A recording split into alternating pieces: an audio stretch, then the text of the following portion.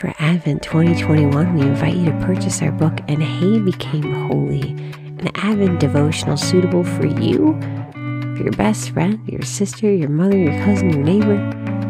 We all want to worship together as we prepare our hearts for Jesus' coming. Find out more at blessedisshe.net/shop.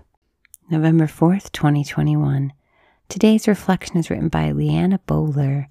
The Lord knew him and us. He leaned against our kitchen counter, clutching his plate close to his chest, quickly shoveling forkfuls of food in his mouth. His eyes darted around nervously, a habit he developed because for the past few years, every meal he'd consumed was as an inmate at the prison. The early years of his youth were swallowed by a neighborhood rife with violence.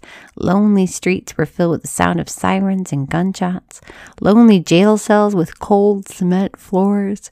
Scratched metal tables were stacked with social workers sitting across from him with pen in hand, hastily filling out paperwork detailing his crimes, his life, his losses.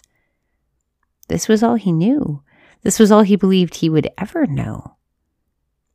Yet here he was in our kitchen eating a hot meal and then helping me pile all the plates into the sink, playfully boasting he was good at washing dishes, the fastest on his cell block.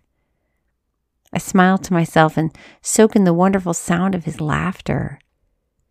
It's like music. It's like grace. It brings warmth and beauty and healing. I'm not surprised that this lovely young boy is here, that his broken heart and all the broken pieces of his life are being mended. That's what the Lord does. Jesus searches for the lost and finds them. Jesus gathers all that is broken and makes it whole. When this young man walked out of the prison alone with his head down, staring at the cracked pavement of the sidewalk, the Lord knew him.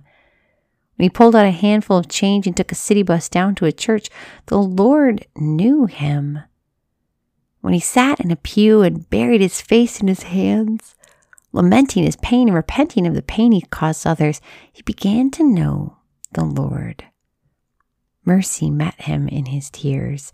In your own tears and times of brokenness, the Lord seeks you.